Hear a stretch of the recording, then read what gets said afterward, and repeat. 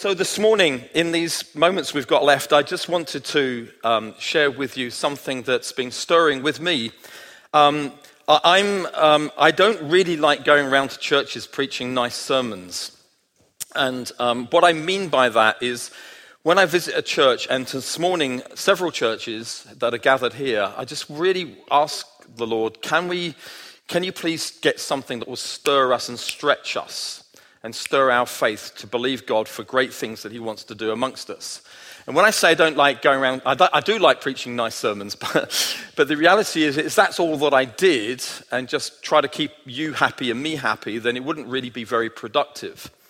And so what I like to do when I come to places like this is just push you a little bit in your faith, stretch you a little bit in your faith. I believe we're meant to stir one another, provoke one another as churches, particularly in areas where maybe we're not seeing things happen that we know when we read the Word of God they should happen, or we hear that it's happening in other places. We love to call ourselves a Word Spirit church, and what we mean by that is we passionately love the Word of God, and we equally passionately love to give room for the Holy Spirit to work in us. It's a kind of summary of what you would describe King's Church as, if you like. My understanding as I travel around to many churches in the UK and particularly across Europe is churches are doing quite well actually when it comes to understanding what they believe and rooting themselves in the Word of God, which is wonderful. And we love to be open to the Holy Spirit as we've done this morning. I mean, this was not choreographed what we did this morning. We were open to the Spirit. We don't know what's going to happen. It's wonderful to be in that position.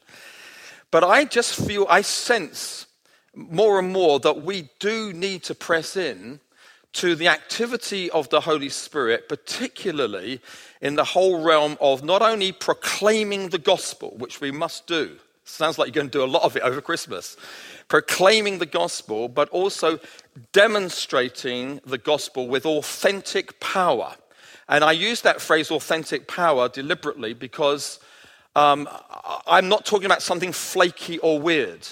I'm talking about the actual manifestation of the presence of Jesus, that you believe Jesus is alive. Therefore, the things that he did when he was on earth, he still wants to do today amongst us.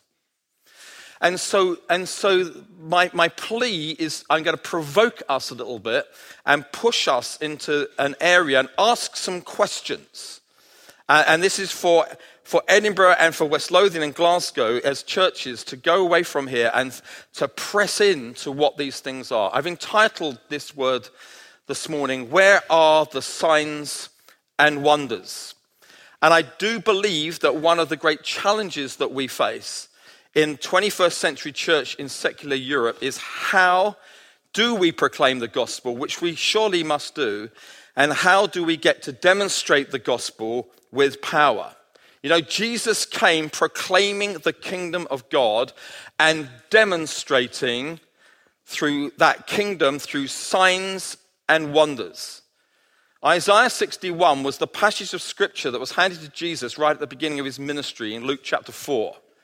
And it says, the Spirit of the Sovereign Lord is upon me, and he has anointed me to preach good news to the poor, to heal the brokenhearted, to set the captives free, to open blind eyes. And he said, today this is fulfilled in your hearing, which is very radical. That had been a passage of scripture being read many, many times. Basically saying, and all this scripture that you've read for centuries is now fulfilled in me. And that didn't go down too well. I mean, I'm trying to stretch you this morning. That was really stretching people on that particular occasion. The reality is this, that we need to be a people that understand that from that very moment, the things that Jesus read of himself is exactly what he did. From that moment on, he preached good news to the poor and he healed the brokenhearted. I mean, miracles started to happen. Signs and wonders followed him wherever he went. Let me give you an example of this. In your Bibles, you might like to turn to it. It might come up on the screen. But Mark chapter 1, I just use this as an illustration. It's kind of like on every page of the Gospels. And in Mark chapter 1 and verse 29, and immediately Jesus left the synagogue and entered the house of Simon and Andrew with James and John. Now Simon's mother-in-law lay ill with a fever, and immediately they told him about her. And he came and took her by the hand and lifted her up, and the fever left her. and she began to serve them. That evening at sundown, they brought to him all who were sick or oppressed by demons. And the whole city was gathered together at the door. Every time I read that, I think, that must have been a very big door. And he healed many who were sick with various diseases and cast out many demons. And he would not permit the demons to speak because they knew him, which is interesting because Jesus had not yet come to the place where he was ready. They weren't going to control him. He was going to control them, which is why he says, keep quiet. Healings, deliverance, happening every time when Jesus is ministering to people. And it's important for us to understand that these healings and these deliverances were not an end in themselves. That the reason people were set free and the reason that people were healed physically was so that these were signs that pointed to something. The healings and deliverance were to point people to the fact, this is Jesus, the Son of God, the Messiah whom people have been waiting to see.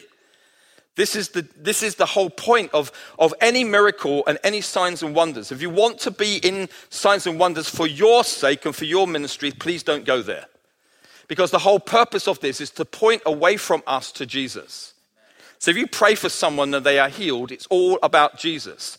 You and I don't get to heal anybody. The only one that heals is Jesus.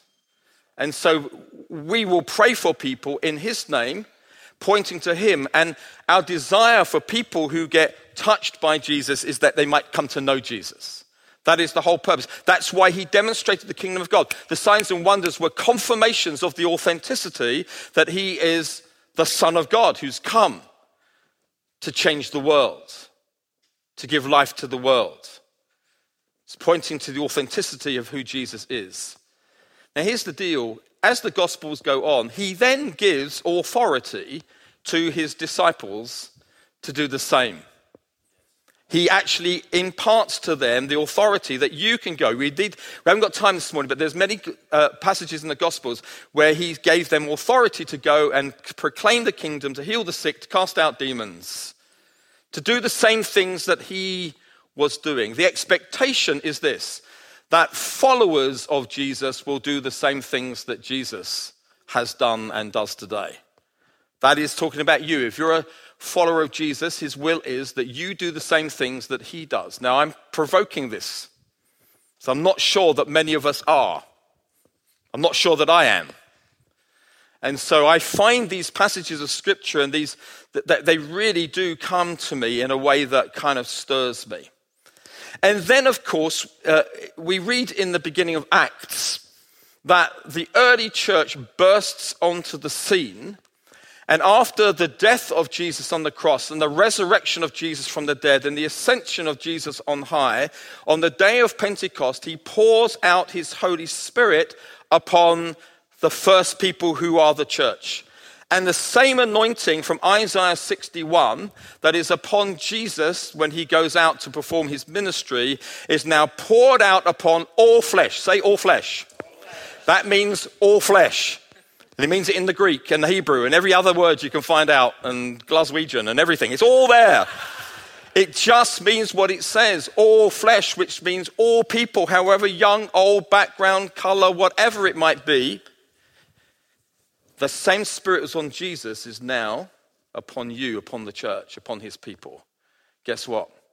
We're able to say now we can preach good news to the poor. And we can heal the brokenhearted. We can set the captives free. Because there's this line, this legacy that Jesus leaves. As he said to his disciples, far better for me to go to be with the Father. And they all said, nothing could be better. Don't leave us. This is why it was better. That you might have the same anointing upon you that I had upon me. And so we turn to Acts. We turn to Acts and we find this story. Please follow me. Just keep with me because it gets practical in the end.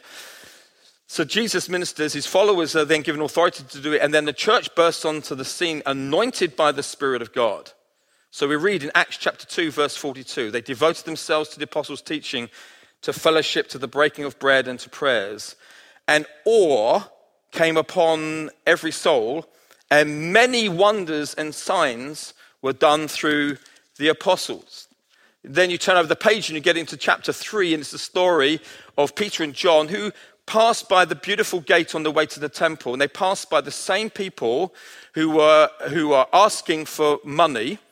And on this occasion, in verse 6, Peter said to this guy who's asking for them for money, I have no silver and gold, but what I do have I give to you.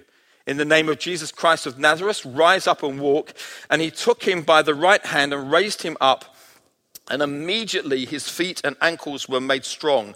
And leaping up, he stood and began to walk and entered the temple with them, walking and leaping and praising God. And all the people saw him walking and praising God and recognized him as the one who sat at the beautiful gate of the temple asking for alms.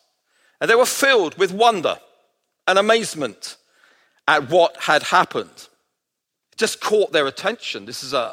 What is this? Who did this?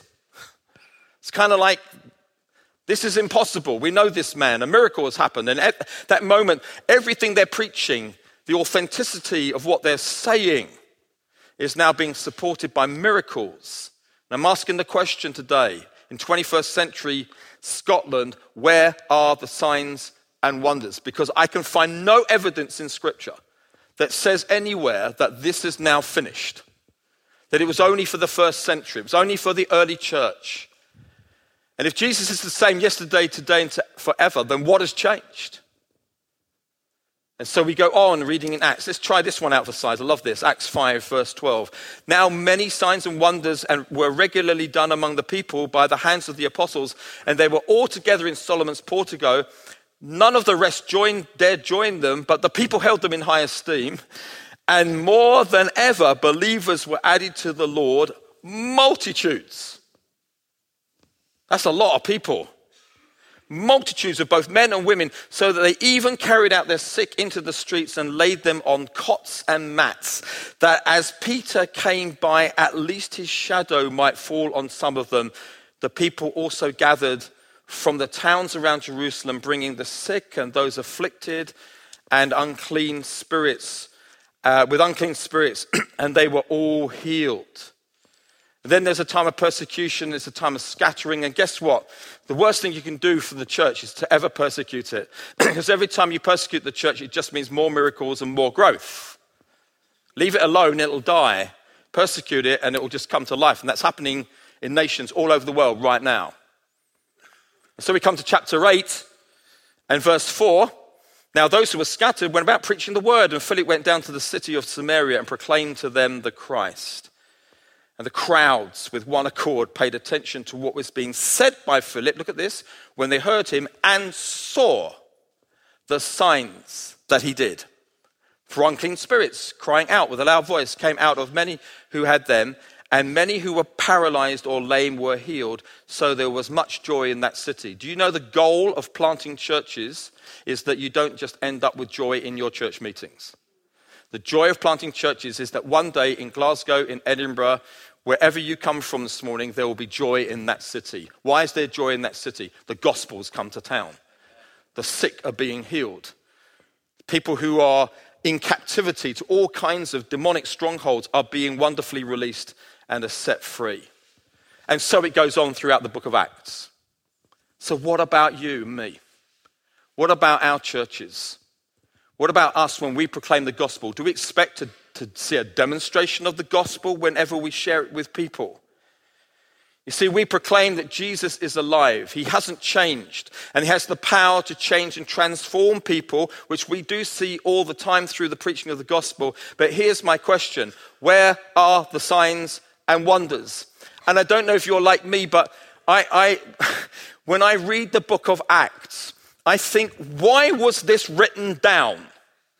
If 2,000 years later, it just mocks me constantly with all these passages of scripture and what happens or could happen, but I know that it's like a carrot dangled before me, and every time I reach out for it, it doesn't really happen today because we're in sophisticated Europe.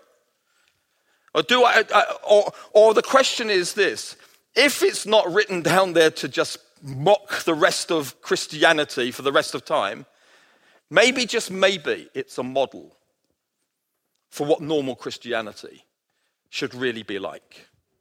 And I think either you just go through this thing, why is it written down just to mock us?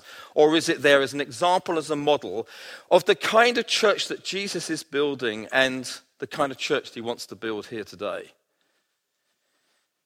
I love the book of Acts. I confess that I make myself read it 3 times a year. Just go through it. And the reason I do that is because I want to be absorbed in the atmosphere of the kind of church that I believe Jesus wants to build today. And so it's me that's out of kilter. It's my experience of church that's out of kilter. My experience all my life of being in a westernized, secular world, that I find I'm provoked when I read the book of Acts. And I'm provoked to the extent of this. If it's not our present experience, it is our future. I don't think there's much hope for the church in Europe unless the church deals with things like this. To think that our techniques and our formulas are going to win the day. We'll modernize ourselves and become more and more contemporary and relevant with our society. And surely they'll all come. There's nothing wrong with any of those things. We all want to be relevant. But the issue is this. We need what they had on the day of Pentecost. The church in Europe needs an outpouring of the Holy Spirit. The church in Scotland needs an outpouring of the Holy Spirit in amazing measures so that we are able to see something dramatic happen in our day and generation. And can I just push this further? Everything you read in these accounts that I've read to you, everything you read in the book of Acts is about very, very ordinary people. They are not perfect and they make mistakes. In fact, to be honest with you, a lot of them lived very mundane lives, more mundane than most of us live. The difference is they had such an encounter with the person of the Holy Spirit, and it was so dramatic that the result of that was that they saw extraordinary things happen, which made a massive impact upon their society, and multitudes are coming to the Lord, and they had massive opposition, which is another sermon. And it says of them that they turned the world upside down. And I look at us, I look at myself, and I look at the proclamation of the gospel that we want to make. But I also find myself saying, Lord, we need to see a breakthrough in demonstration so that the evidence of the fact that Jesus is alive is seen through very ordinary people like you and me with all our mistakes and failings. It's not about how good we are, it's about our faith. That we believe that this Jesus can do things through ordinary people like you and me. So can we just turn back to Acts chapter 5? And I'm just going to use this very quickly as a template for pushing this thing of where are the signs and wonders. And in Acts chapter 5, I think we get 3 indications that of things going on in these few verses that will really stretch us but also encourage us as we go forward. So in verse 12, Acts chapter 5, verse 12. So the first of the 3 indications is just the statement I want to make. Now, many signs and wonders. Can you say out loud, please, the word many? Many signs and wonders were regularly done. Can you say the word regularly? So many signs and wonders were done, not some, many signs and wonders, and they were done regularly. In verse 16, the people also gathered from the towns around Jerusalem, bringing the sick and those afflicted with unclean spirits, and they were all healed. Can you say the word all? So we have 3 words in this passage: many, regularly, and all. Now you can understand why people like me are challenged by this. For if you hang around with me, the experience that you will have is little, seldom, and few. I'm just being really honest. It's not the many and the regular and the all. So the indication for me from this passage is this whole thing of moving in signs and wonders is not unusual. It's that many signs and wonders are regularly done. In other words, normal Christianity, and this is one of my burdens for us today, as we finish this meeting, will be this, that this becomes part of the culture of our churches. It's not that we're going to pray for a few people who are sick at the end of this meeting, which undoubtedly we will do. It's that we as churches say, okay, from now on, we're going to make some changes because the expectation is that many signs and wonders, not just one a year, will be regularly done, and that we would even get to the place where all people are being healed. which really kind of pushes our boundaries. Throughout church history, there have been times of the many and the regularly and the all. And Liz and I were just a few weeks ago in Cyprus, where we had a gathering of the whole New Frontiers family. And a couple of Chinese pastors and their wives, who we've become friends with over the last few years, were just with us. And they are living in this world. I mean, that's the challenge. This is happening right now in our generation. They're living in this world. 10,000 people coming to Jesus in China every day. Their network of churches, which they're a bit apologetic about, has got 10 million people in it.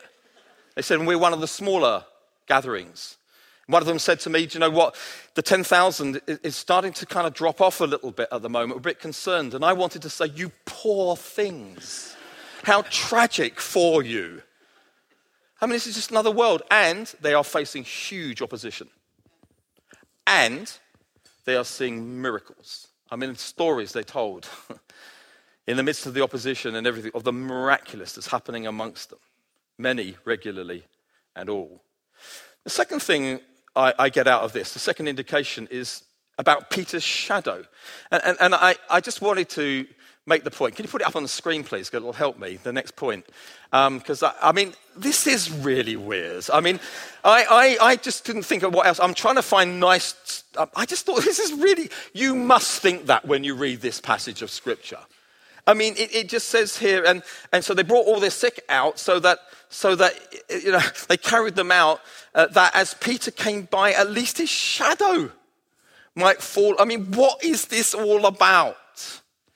I think the answer is, it's kind of like there's such a sense of the presence of God amongst them. If we can just get close to the source, even the guy who's moving in signs and wonders, I mean, his shadow might go, and they're not trying to get near Peter, they're trying to get near the anointing, they're getting near the presence. It's the only way. I mean, this is weird, but it's the only thing I can interpret it to be like this.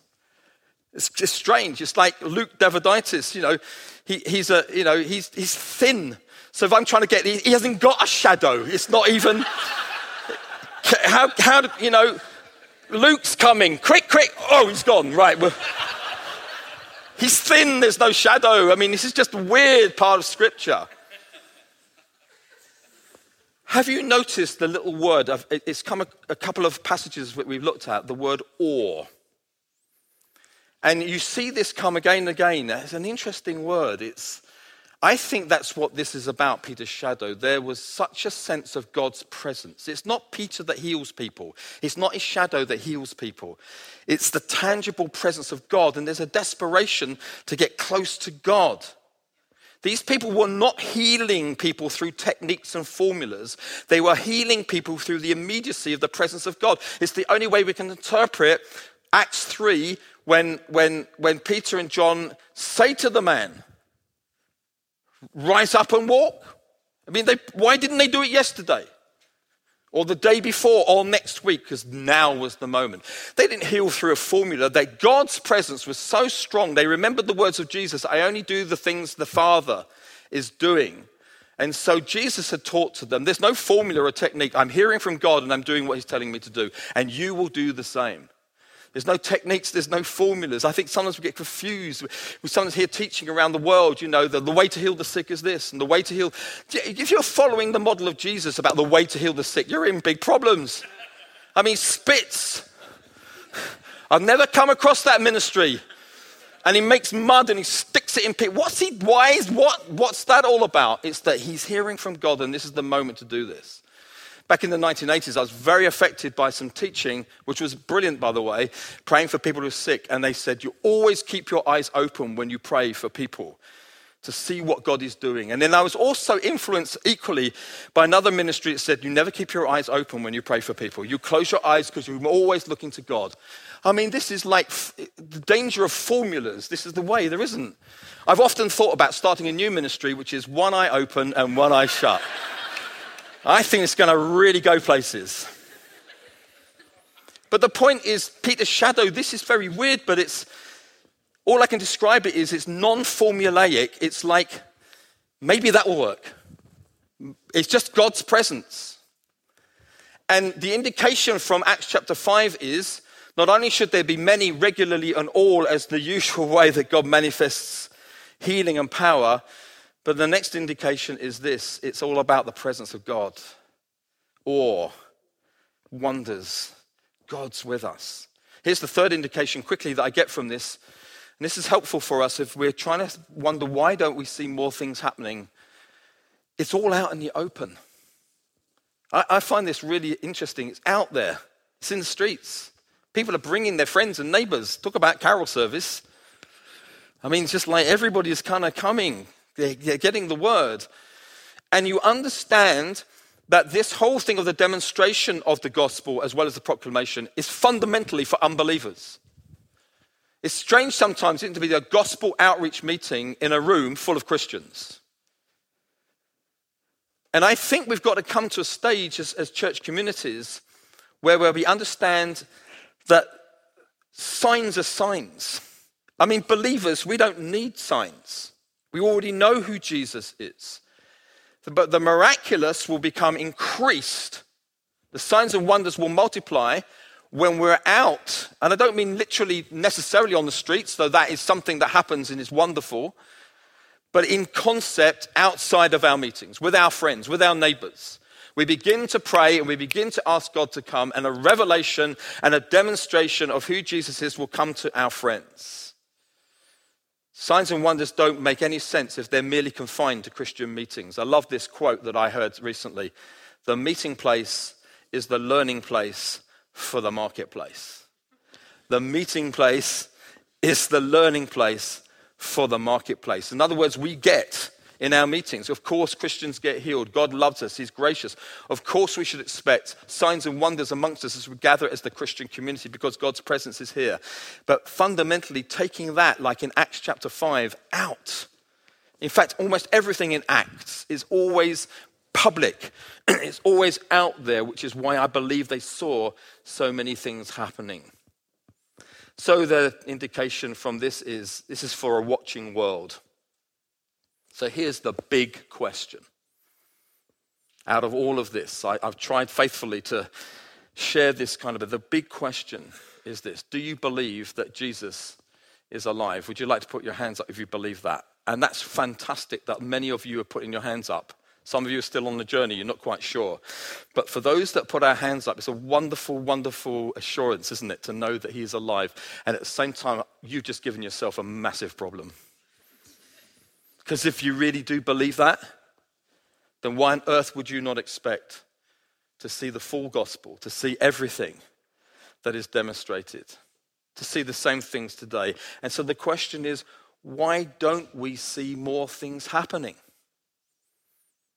And I haven't got time to answer that fully, but let me just throw out some suggestions as to why. And this is me just being really honest. Lack of faith. I think almost definitely that's one of the reasons in the Western world particularly. You know, it's unbelief. It's just kind of lack of faith. Jesus said often to people, your faith has made you well. So if I'm praying for somebody and I lack faith, don't believe that Jesus can do what he did, then presumably not a lot's going to happen. We live in an environment that potentially robs us of faith. It's an analytical, skeptical world. And that's in the church. Not outside, that's in the church. I watch Christians when it comes to praying for the sick and just troubled. Analytical. What if? And how are they, just all these questions come immediately to the minds of people.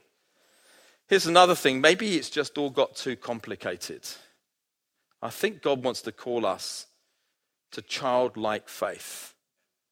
Do you know, it's a wonderful, I found this recently, really quite liberating to know my responsibility is to pray, it's God's responsibility to heal. So childlike faith is you just ask. And when you pray for someone and they don't get healed, then you ask again. Have you noticed that with children? If you promise them something and you come into the corridor at home and the thing I've promised you is yours and you hide it behind your back, how many of them back off you at that moment? They ask and ask and ask and ask. They won't stop asking. Children do that, and we're children of God. So we pray and we pray again, and we keep the whole thing as simple as possible. I will throw this out. One of the reasons we don't see people healed, I'm just centering on physical healing because this is what these scriptures are doing for us as part of the demonstration, is that we just don't like mystery. I think this is quite a big thing for some of us. We just don't like the mysterious thing about healing. We like to understand everything we get involved in. We don't like to get involved in things that we don't understand. And if I'm really, really honest with you, throughout my entire life as a Christian, which is quite a few decades now, this has probably been for me one of the constant mysteries of my life. And I understand less now than I did back there 40, 50 years ago. What does that mean? Well, because I find healing strange. Why do some people get healed and why do some people not get healed? It's obviously not to do with how good you are. So why? I don't understand, and I've come to the conclusion I never will. But that must not stop me praying for people who are sick. Because it's kind of the mystery is I don't understand this. I know that God does understand this. God is sovereign. He knows, he understands, but we must live with the mystery. I actually think mystery is not a bad thing. Because there was no mystery, you and I would think we are like God. So people say, well, I don't understand. Well, good. You're not alone. We don't understand. There's no point pretending as Christians that we do. Please, when it comes to this whole area of physical healing, stop pretending. Don't pretend that you're healed when you're not. And don't pretend that you're doing something that's going to happen if in reality it's not happening. I think we need to do away with all that. We want authenticity, the real deal. I think another reason that we sometimes don't see all these things happening is because we get disappointed. We've got disappointments. We had a guy who we lost in our church for cancer, 37 years old, 1 4-year-old and a 3-4-month-year-old. I mean, and we, for 2 years, gathered fortnightly to pray for this guy. It's one of the great mysteries. To this day, don't understand why it happened. I tell you, the next person that's got cancer, that's a big deal. Because you're immediately disappointed by what's happened, and it can rob you of your faith. And somehow we need in God to come to a place and go, God, I believe. I don't understand all these things, but I believe, and I believe that you can do these wonderful things. And here's another thing, very quickly, last thing I mentioned is lack of desperation. I have to just say this because I just think some of us are just not desperate enough. And so because we're not desperate enough, we give up far, far too quickly. I have the privilege of traveling around the world and go to other cultures and parts of Africa and things. No one gives up there. And they're desperate. And I see more things happening because of our people who are just laying hold of God. You're our only hope. So the big question still looms large. Why don't we see more? Can I just nail this today? If anyone's in any doubt, God heals. He did it then, he does it now today. Healing is in the nature of God. Healing is his name. You know, God has names. Yahweh Rapha is one of his names, the God who heals. And this is a God who never changes, folks. If any of you right now are having a problem with some of the things I'm saying because your mind's full of questions, I am not your problem. Your problem is believing in a God who says, I am the God who heals you. I'm just trying to present this as a challenge to us. Not only that, he's the God who promises to heal. And he's a faithful God. And he will do that which he promises. And there are some of us in this room today who have got sicknesses, and as yet we have not been healed. You need to be reminded, God is a God who heals. He's a God who works miracles. And sometimes it happens in a moment, and sometimes it can happen gradually. But you must have a theology which embraces this wonderful God who heals, even with all the mystery and the things that we don't understand.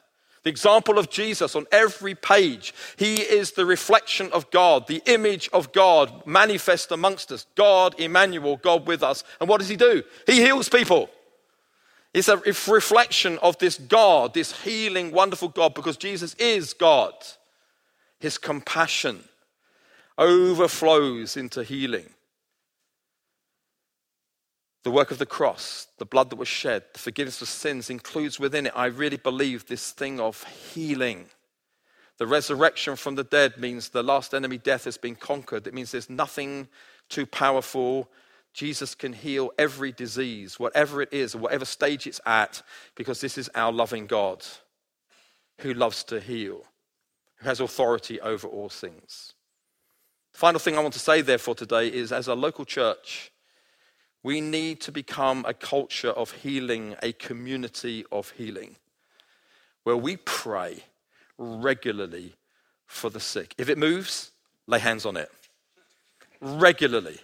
Expectation that God will do, whether it's in West Lothian or whether it's here in Edinburgh or Glasgow or wherever you're from. This God, expectant that this God will heal. We need to be a culture. We need to be a community of healing. There's a few aspects to this. We celebrate, firstly, all forms of healing that come from God. Some Christians think medical advance and praying for the sick are alternatives. They're not. They're exactly the same thing. This God who heals has given mankind the ability to have things that will help in the process of healing. I realize I'm on safe ground because I'm speaking to a whole load of medics in here today. I have medics all over my family, left, right, and center, believe you me. And we often have conversations. I love medics who totally believe that through the skills that God's giving them, they're helping to heal people because God is the God of heals. We applaud everything that people in the medical health profession do to enable that to happen, because that's all part. I don't see that as contrary to this, what I'm saying this morning. And I love some of my radical medics who on the one hand are doing everything they can, on the other hand are praying for people on the Sunday morning that they might be healed, because they know that all of this healing is from God. We live in an age, some of us wouldn't be sitting here today if it wasn't for medical advance. I was rushed into hospital when I was 22, 23 with appendicitis, and I was just a few moments away from it being very, very nasty. So I wouldn't be here today if it wasn't for the advance of medical science. And the nurse who pulled my stitches out, it happens to be my wife. So, she was the nurse, she pulled the stitches out. I thought, I really like you. I submit to your knife, and the rest is history. Our son Daniel, when he was 11, they discovered a real problem with his heart, so he had to go into Great Ormond Street, have open heart surgery. It was quite serious. I have been a witness to the amazing things that God can do through humankind, and we do applaud every advance in that area. And as a Christian community, we need to combine ourselves with that. Like I said, look, the second thing is this. We're a community that needs to promote health. And by that I mean, Daniel, I'm just going over a little bit. Is that okay?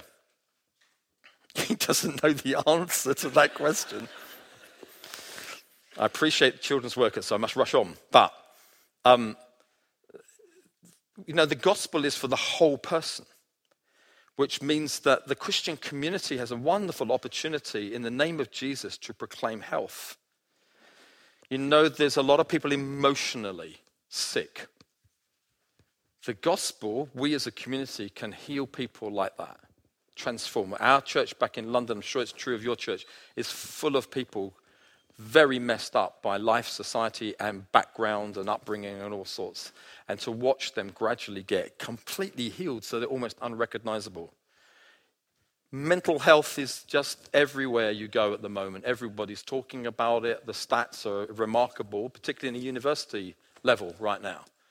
And all the extreme things that are coming out of it as a result. This is amazing because it's an opportunity for the Christian community to gather around people, to counsel, to do courses of setting people free, and lots of God-given wisdom that can be help to people. And the other thing that's challenging, isn't it, is that the Christian community should exude healthy lifestyles.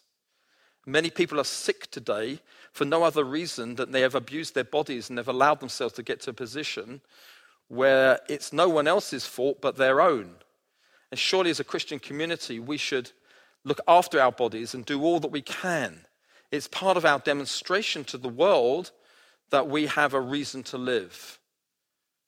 When I hear of people doing all kinds of things to their bodies because of things that have happened, it's a tragedy. And the final thing is this. So we're a community of health. We absolutely partner with medical advance. At the same time, we We have a gospel that heals the whole person, not just the physical, but the emotional, the mental, the spiritual, everything. But then we are still left with the many, many sick people for whom Jesus is the only answer. And that we find ourselves in a position where we can see miracles that begin to happen. A constant expectation of miraculous breakthrough, like the book of Acts. Undisputed, medically confirmed healings. My friend Adrian Holloway, that some of you might know, who's seen many, many people healed. The thing I love about him is what I call the Adrian files. And he accumulates all these medical documents from people who have been healed and documents them. I think it's great. Why not? You're either healed or you're not. And it's just wonderful to have that kind of thing that happens. And so from the smallest, and I want to just, as we come to close, the smallest thing, some of us think, well, God's not bothered about that because it's so small. That's why you've not been healed. Because you just think God's not bothered with it. So from the smallest to the largest, you have to embrace the fact that God, I don't understand why he heals the seemingly small things and doesn't heal the very, very big, serious things. But this expectation of the miraculous amongst us as a community, God's presence, just like in the book of Acts, constantly there. Would you put your hand up if at any time in your life you know that you've been healed physically? Just put your hand up where you are at any time when someone's in. I'm always amazed how many hands go up when I ask that question. So many of us are testifying to the fact that there have been moments when the only explanation as to what's happened is that God has stepped in and has healed us in that particular way. I want to finish with a story, which is of just a few years ago. This is not back 2,000 years ago. An English pastor took a team with him to Kenya, and they were showing the Jesus film. And this is just a few years ago, and while they were showing the Jesus film, the Jesus film, by the way, for those who don't know, this film's gone all over the world, and it goes into villages and places all around, and many, many people come to Christ through just watching the film. And he's in the film, and while they're watching the film, one of them feels that God says, you shouldn't just be watching Jesus on the film healing people, but he wants to heal people right now. So they make an appeal before the film's finished, and the film goes on. If there's anybody who wants to be healed, please come with us now. This is his account. 50 people squashed into a mud hut, which was literally only lit by a flickering oil lamp. And they milled around, and they would not get in an orderly line. Only an English person would say that. I felt excited and a little apprehensive. One particular woman kept jostling other people and bumping into them. I sensed myself becoming irritated with her and hoped that I would not have to pray for her. A young man with a paralyzed arm was the first person to be prayed for, and he was instantly healed. And with that, everyone in the room went quiet and still. And the disorderly woman was pushed forward for prayer, and I suddenly realized why she had been bumping into people. She was completely blind. I found out later that she'd walked 10 miles to the meeting, and now she just stood there grinning at me, knowing that she was going to be healed. My team were also grinning at me, but that was more through nervousness than confidence. I laid my hands on her eyes and prayed every type of healing prayer I knew. When I took my hands away, I asked her whether she could see, and she blinked and gasped, "I can see." And the interpreter asked her, what could she see? And she peered at me in the dim light. She screamed out in Kikuyu, "I can see a white man." And there was almost a spiritual riot in the hut. And of the 56 people, all bar one deaf boy were completely healed in the next 30 minutes.